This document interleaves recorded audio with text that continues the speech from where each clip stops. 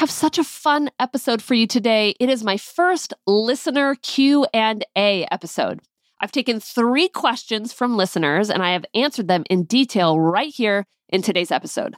Here's what we'll be covering: how to balance you and your spouse's ambitious careers simultaneously. We'll talk about how to handle other people's big emotions when you make big life decisions like changing jobs.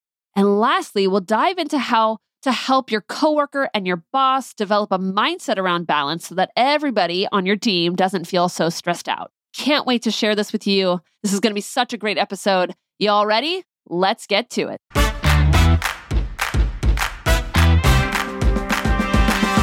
Welcome to the Ambitious and Balanced Working Mom podcast, the place for women who want to balance their ambitious career goals with their life as a mom. If you're looking to feel more confident, decisive, and productive at both work and home, then this is the place for you. I'm your host, Rebecca Olson. Let's get to it.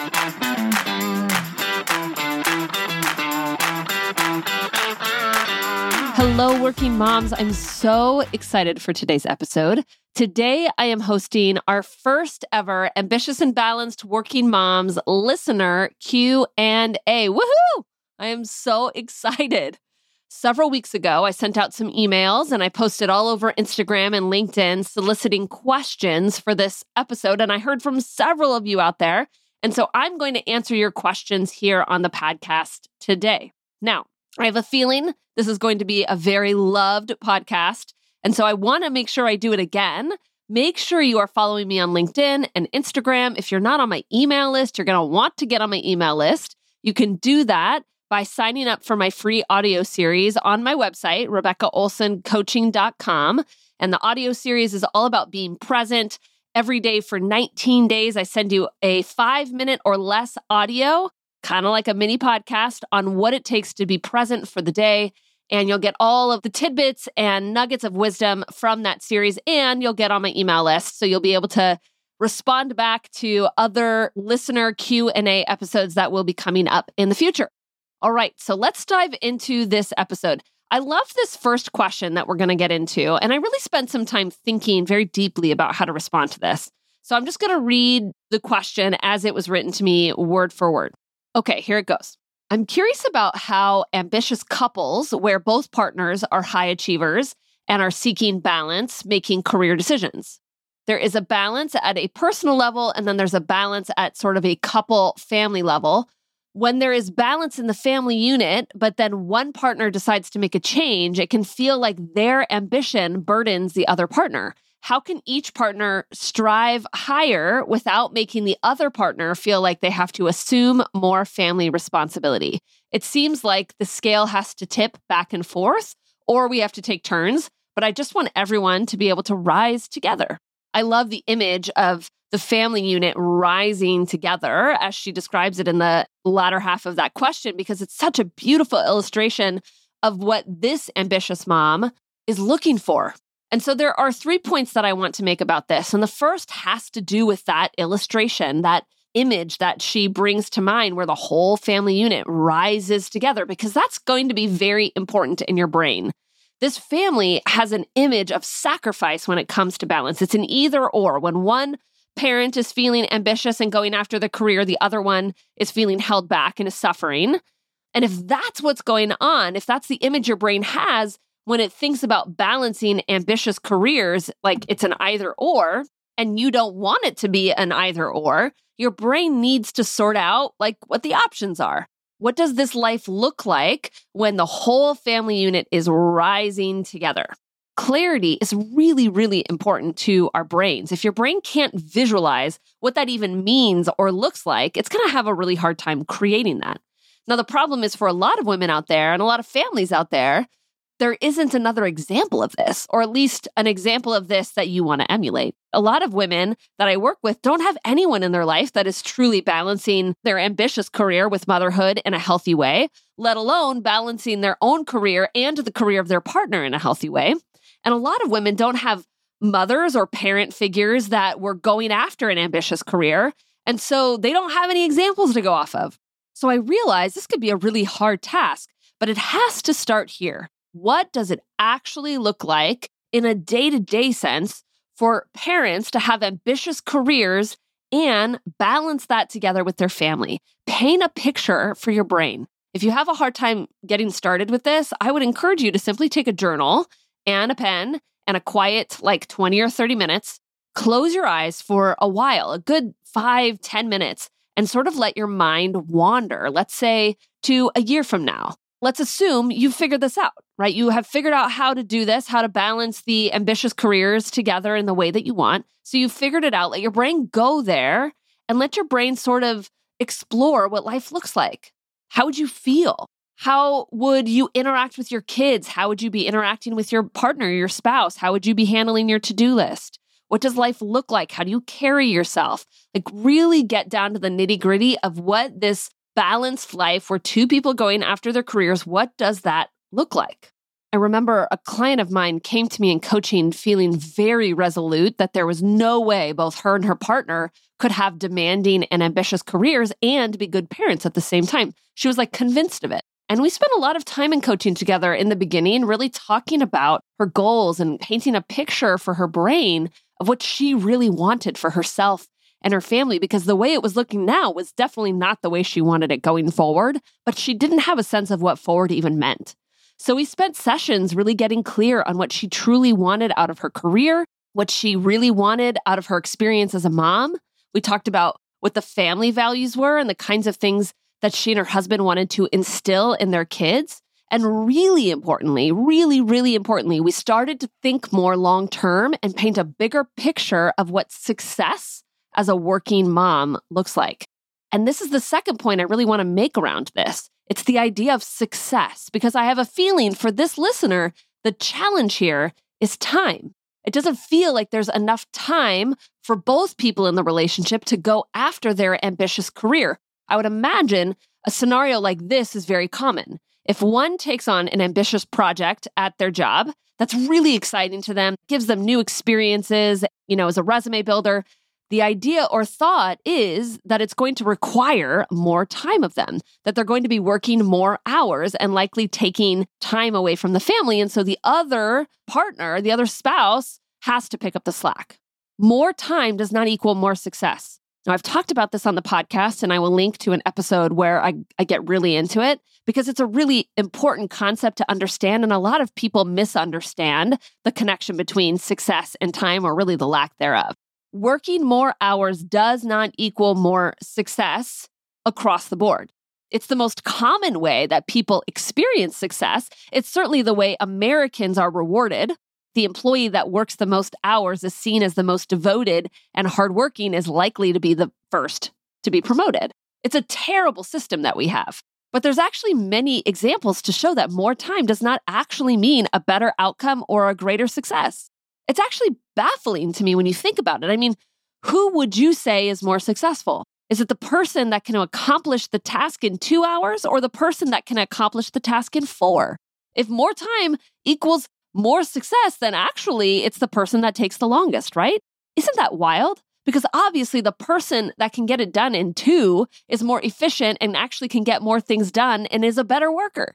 But that's not the most natural place for our brain to go. We think there is a greater reward with working more hours and more time. So I want to ask this listener to redefine success. What if more time is not required of you or your spouse in order to continue to achieve at the level that you want?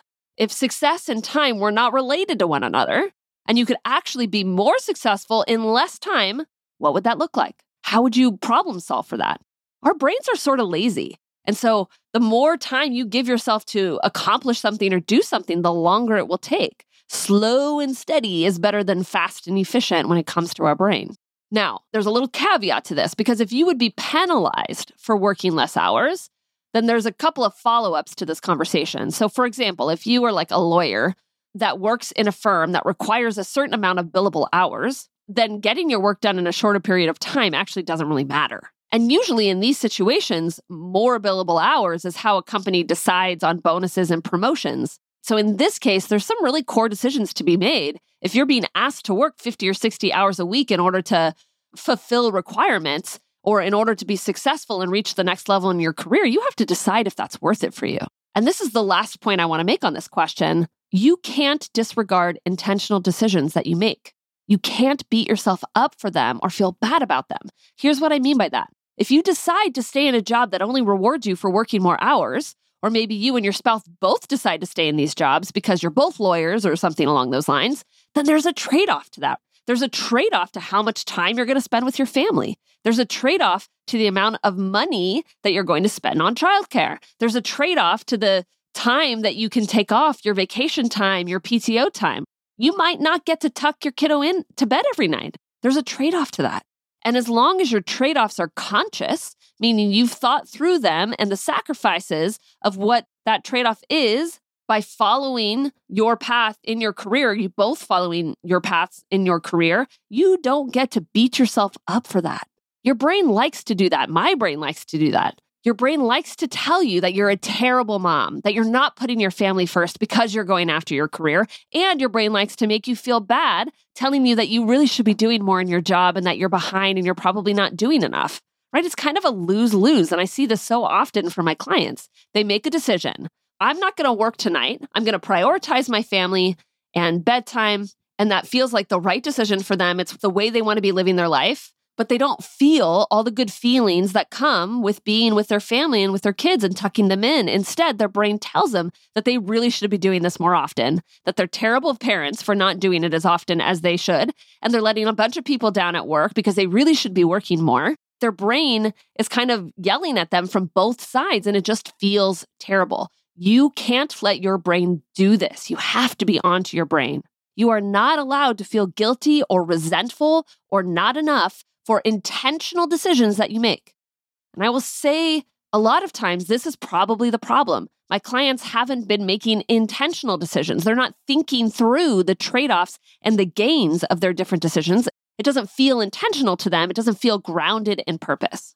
To this listener, I want to say you need to know what your trade-offs are. You need to be clear on, as you decide to go after your ambitious career, what are you trading off? And you need to be okay with that.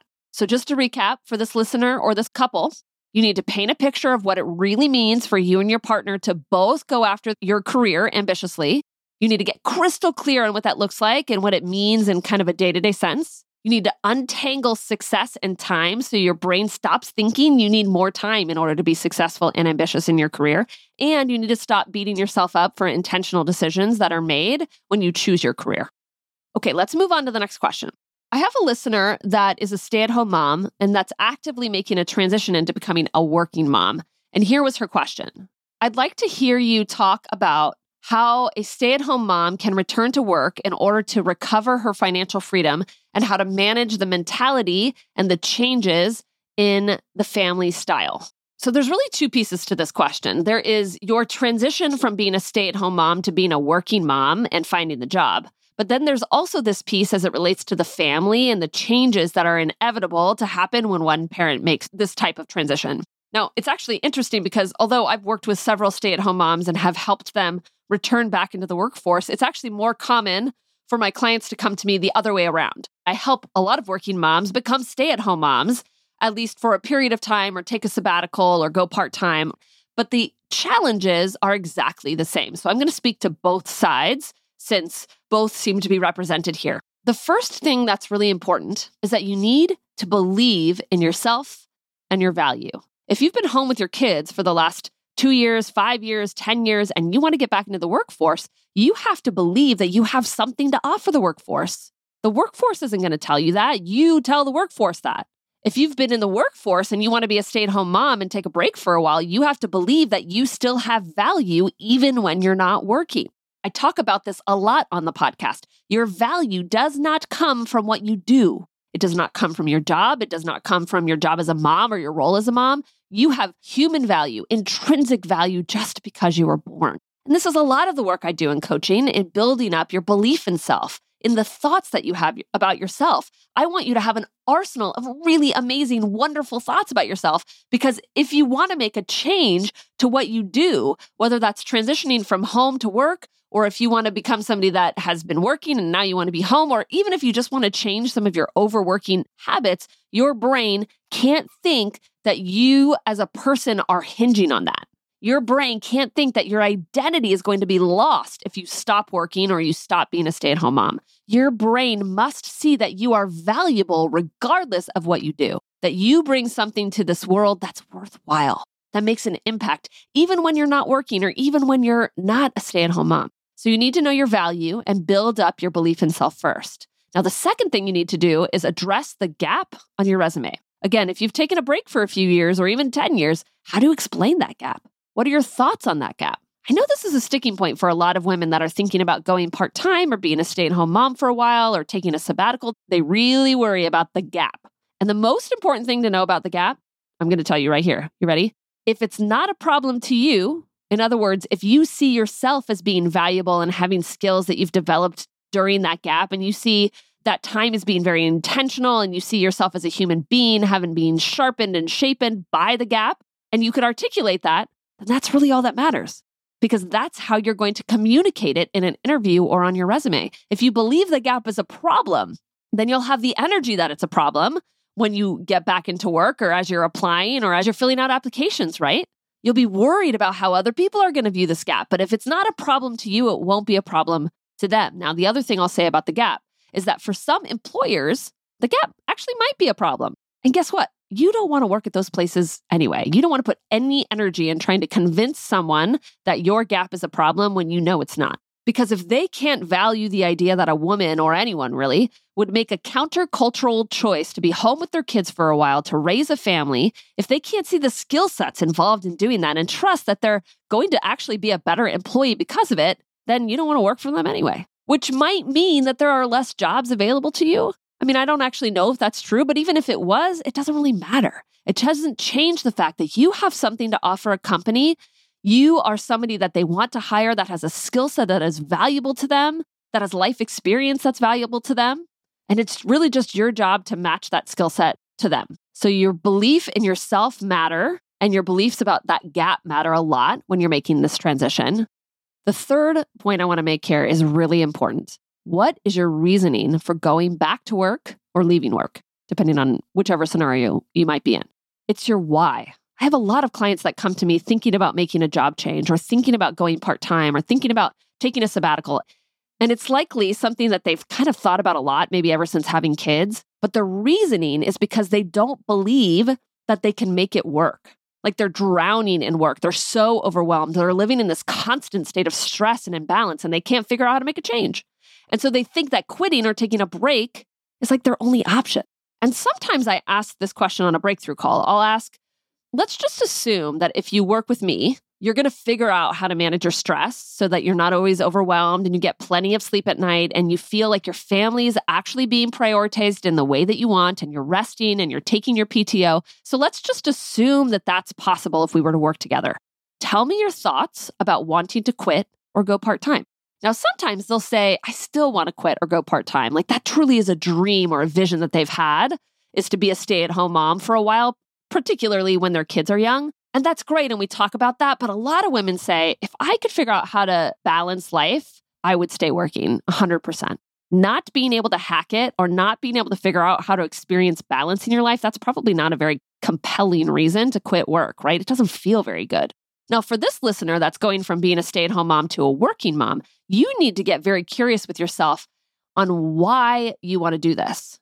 Now, you mentioned financial freedom, so I assume that there's a money component to this, but that can't be it. It's not just about financial freedom. It's about what the money will mean to you and your family. What would you do with it? How would you spend it? How would you save it? How will it impact the legacy of the financial future of the family? What opportunities are you buying with that money? What will the emotional state of the family be with more money in your bank account? What would you believe about yourself? What opportunities are you giving yourself? If you woke up tomorrow employed with a $100,000 job, how would you care for yourself differently? How would that impact the family differently? You need to actually be very specific on your why. It's not just about the money. It's about so much more than that. You need to feel that, and you need to feel that in your bones. And there's a really good reason why it's important and why this is probably not just a one-time exercise. It's something that you have to deeply think over and over and over again and remind your brain over and over and over again. And we're moving kind of into the second part of this question now, the impact that it has on your family. The reality is people, namely your kids, are going to have really big feelings about this. They're not going to like it. If you're a mom going from working to being a stay-at-home mom, your boss is not going to like this. Your coworker is not going to like it. Your team is going to feel super let down. Your spouse is probably going to have a lot of thoughts about it too that might not be in alignment with you. Everyone's going to have to adapt and change because of this decision that you're making, and that feels really bad, particularly when it comes to our children.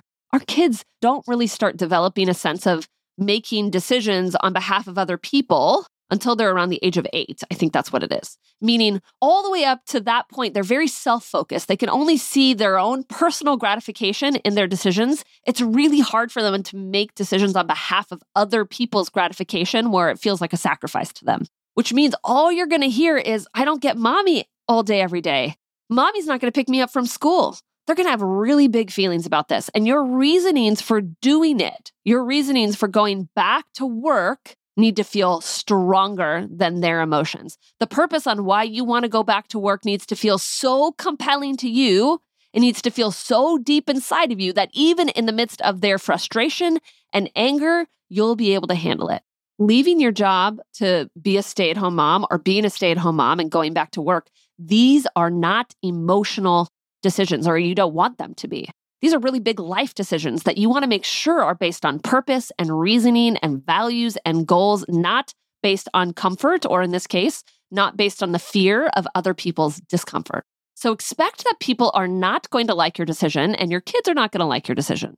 So last, what I want to offer to this listener is I want you to make a plan for how you're going to handle these moments, these emotional moments. When your kids are upset, when they are dysregulated for months, maybe, as you establish new rhythms after you get that job, how are you going to handle these emotional moments? When your heart aches, when you feel so bad that your kids are upset, how are you going to treat yourself with kindness? How are you going to have compassion? How are you going to overcome those big feelings of yours? I recently interviewed my client Skylar on this podcast. If you remember, she had moved her entire family from one coast to the other. And she has 4 kids and her husband, so 6 of them. And they moved to this new town. Though in her story, it wasn't about being a stay-at-home mom or a working mom. It was about the move. Her kids had a lot of feelings about the move. Her kids did not like the idea of this move. And by the time we started coaching together, it had already been 6 months since the whole family had moved. And the kids still had really big feelings about it. It hadn't changed much. Everyone was still adjusting to new rhythms, new culture, new family dynamic. And one of the things we had to talk about in coaching was why she did it. She needed to remember all of the good things that came from this decision that she made. And we talked about why it was okay for her entire family to have big feelings about it. And we talked about what it looked like to hold space for their emotion as well as hers when her kids were really in the middle of being upset about it. In coaching, we actually developed a plan, like a little protocol for her to help process those emotions as they came up so that they didn't feel like this emotional baggage that they had been for months and months on end. So come up with a plan on how you're going to handle your emotions when other people have really big emotions about your decision.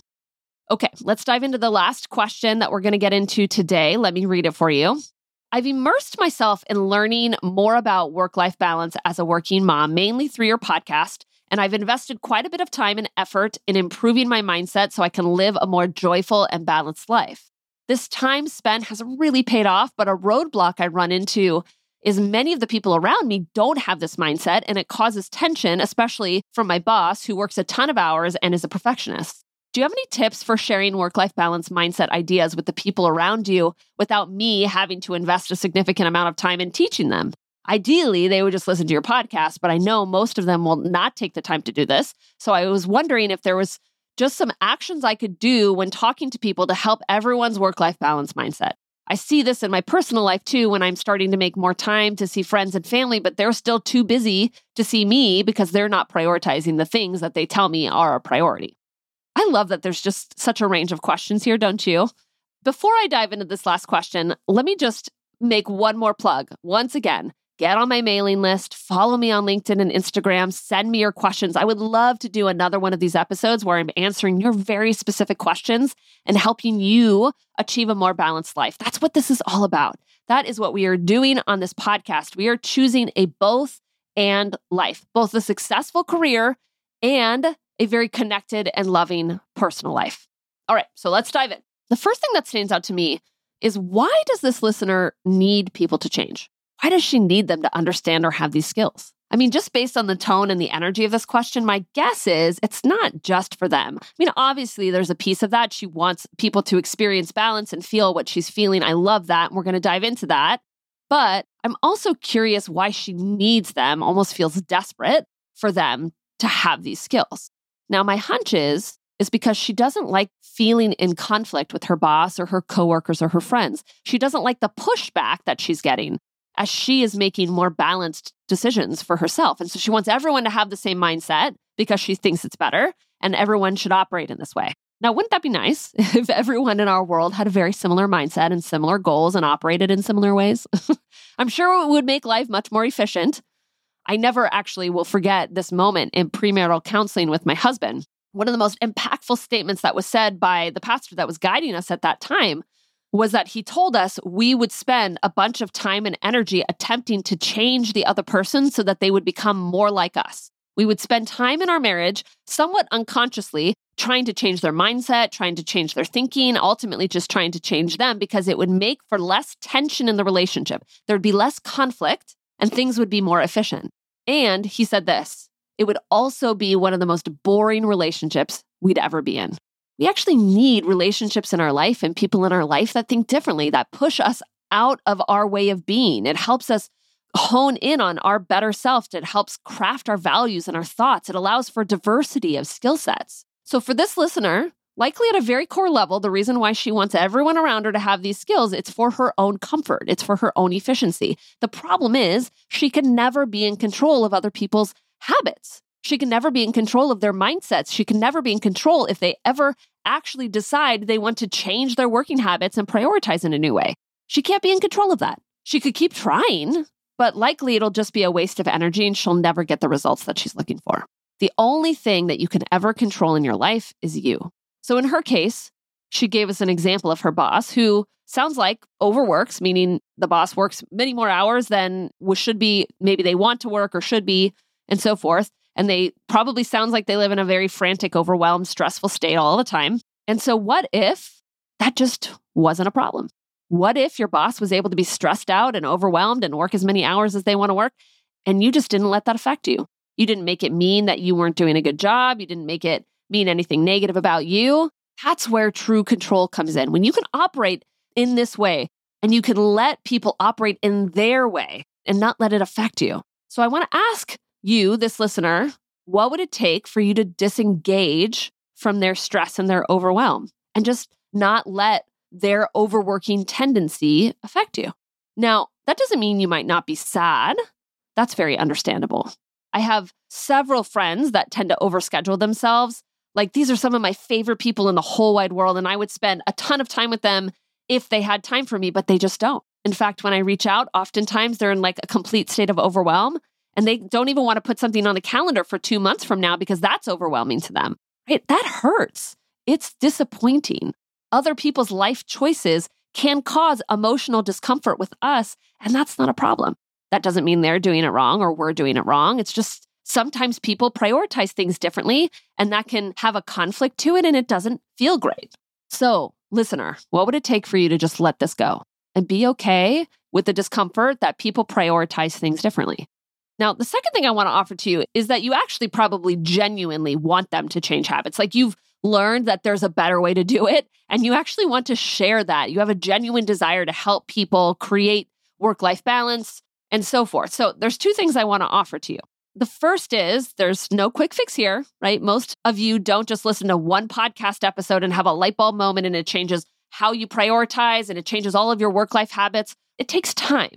And if your boss or your coworkers don't actively engage in a conversation around work-life balance or listen to podcasts or something like that, then it's going to take time.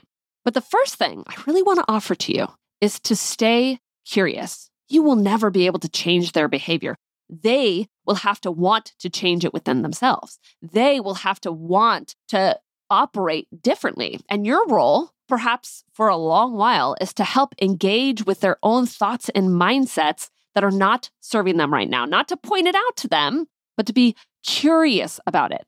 It requires a lot of open questioning, pure curiosity. If your boss tells you, oh, we really got to get this done today, I'm going to have to work late to accomplish it, we got to get it to the client first thing tomorrow, and you sort of feel like it's not that big of a deal, it's okay if we push back the deadline or push back and tell the client we're not going to get it to them till the afternoon, this is a perfect moment to be curious and say, what about this feels like a really big priority to you? In your mind, is it the highest priority of all things that we kind of got to get done right now? What do you think would happen if we just pushed back the deadline a little bit? Does it feel worth it to you? What's the sacrifice that you have to make?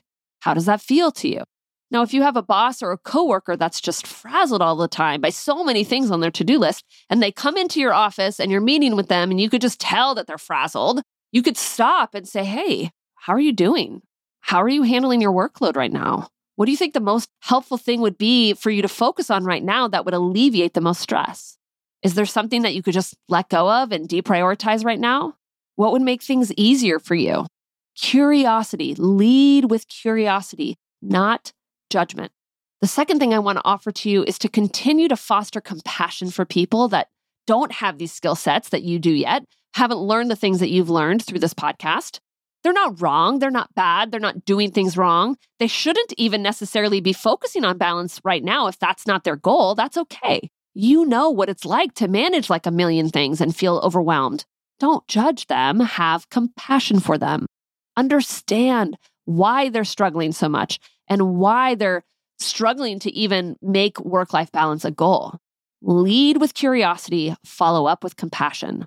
If your boss and your coworkers feel like you're on their side and you're not judging them and you understand them, then they're infinitely more likely to take any suggestions from you in the future. All right, working moms, that is it for today's episode. I would love to hear from you. If you have questions you'd like me to answer here on this podcast, you can always email me at rebecca@RebeccaOlsonCoaching.com and make sure you get on my email list. I will put a link to that in the show notes, and make sure you're following me on LinkedIn and Instagram, all in the different places. All right, working mom, it has been a pleasure to answer your questions. I can't wait to do another one of these episodes. Until next week, let's get to it. Hey, working moms, if you want more practical tools to live a successful working mom life, I want you to go ahead and sign up for my 19-day audio series called How to Be a Present and Connected Mom. This was previously a client-only series that I just recently opened up for you. During this free audio series, you will learn 19 tools and strategies to quickly get out of your head so you can engage in everyday moments with your kiddos. You'll learn how to calm your mind and stop constantly thinking about your to-dos so that you can have a life outside of work. Here's how it works. When you sign up, you will immediately get an email with the first download. And every day after that, for 19 days, you will receive a downloadable audio of 5 minutes or less that will teach you a practical strategy to be present and in the moment. And not only that, you'll also receive the #1 tool I use with my clients to help you rewire your brain into the positive so you end all of the constant not good enough chatter. To sign up and receive the first How to Be a Present and Connected Mom audio, you can go to www.ambitiousandbalanced.com/be-present-opt-in. I'll also have a link in the show notes. All right, working moms, let's get to it.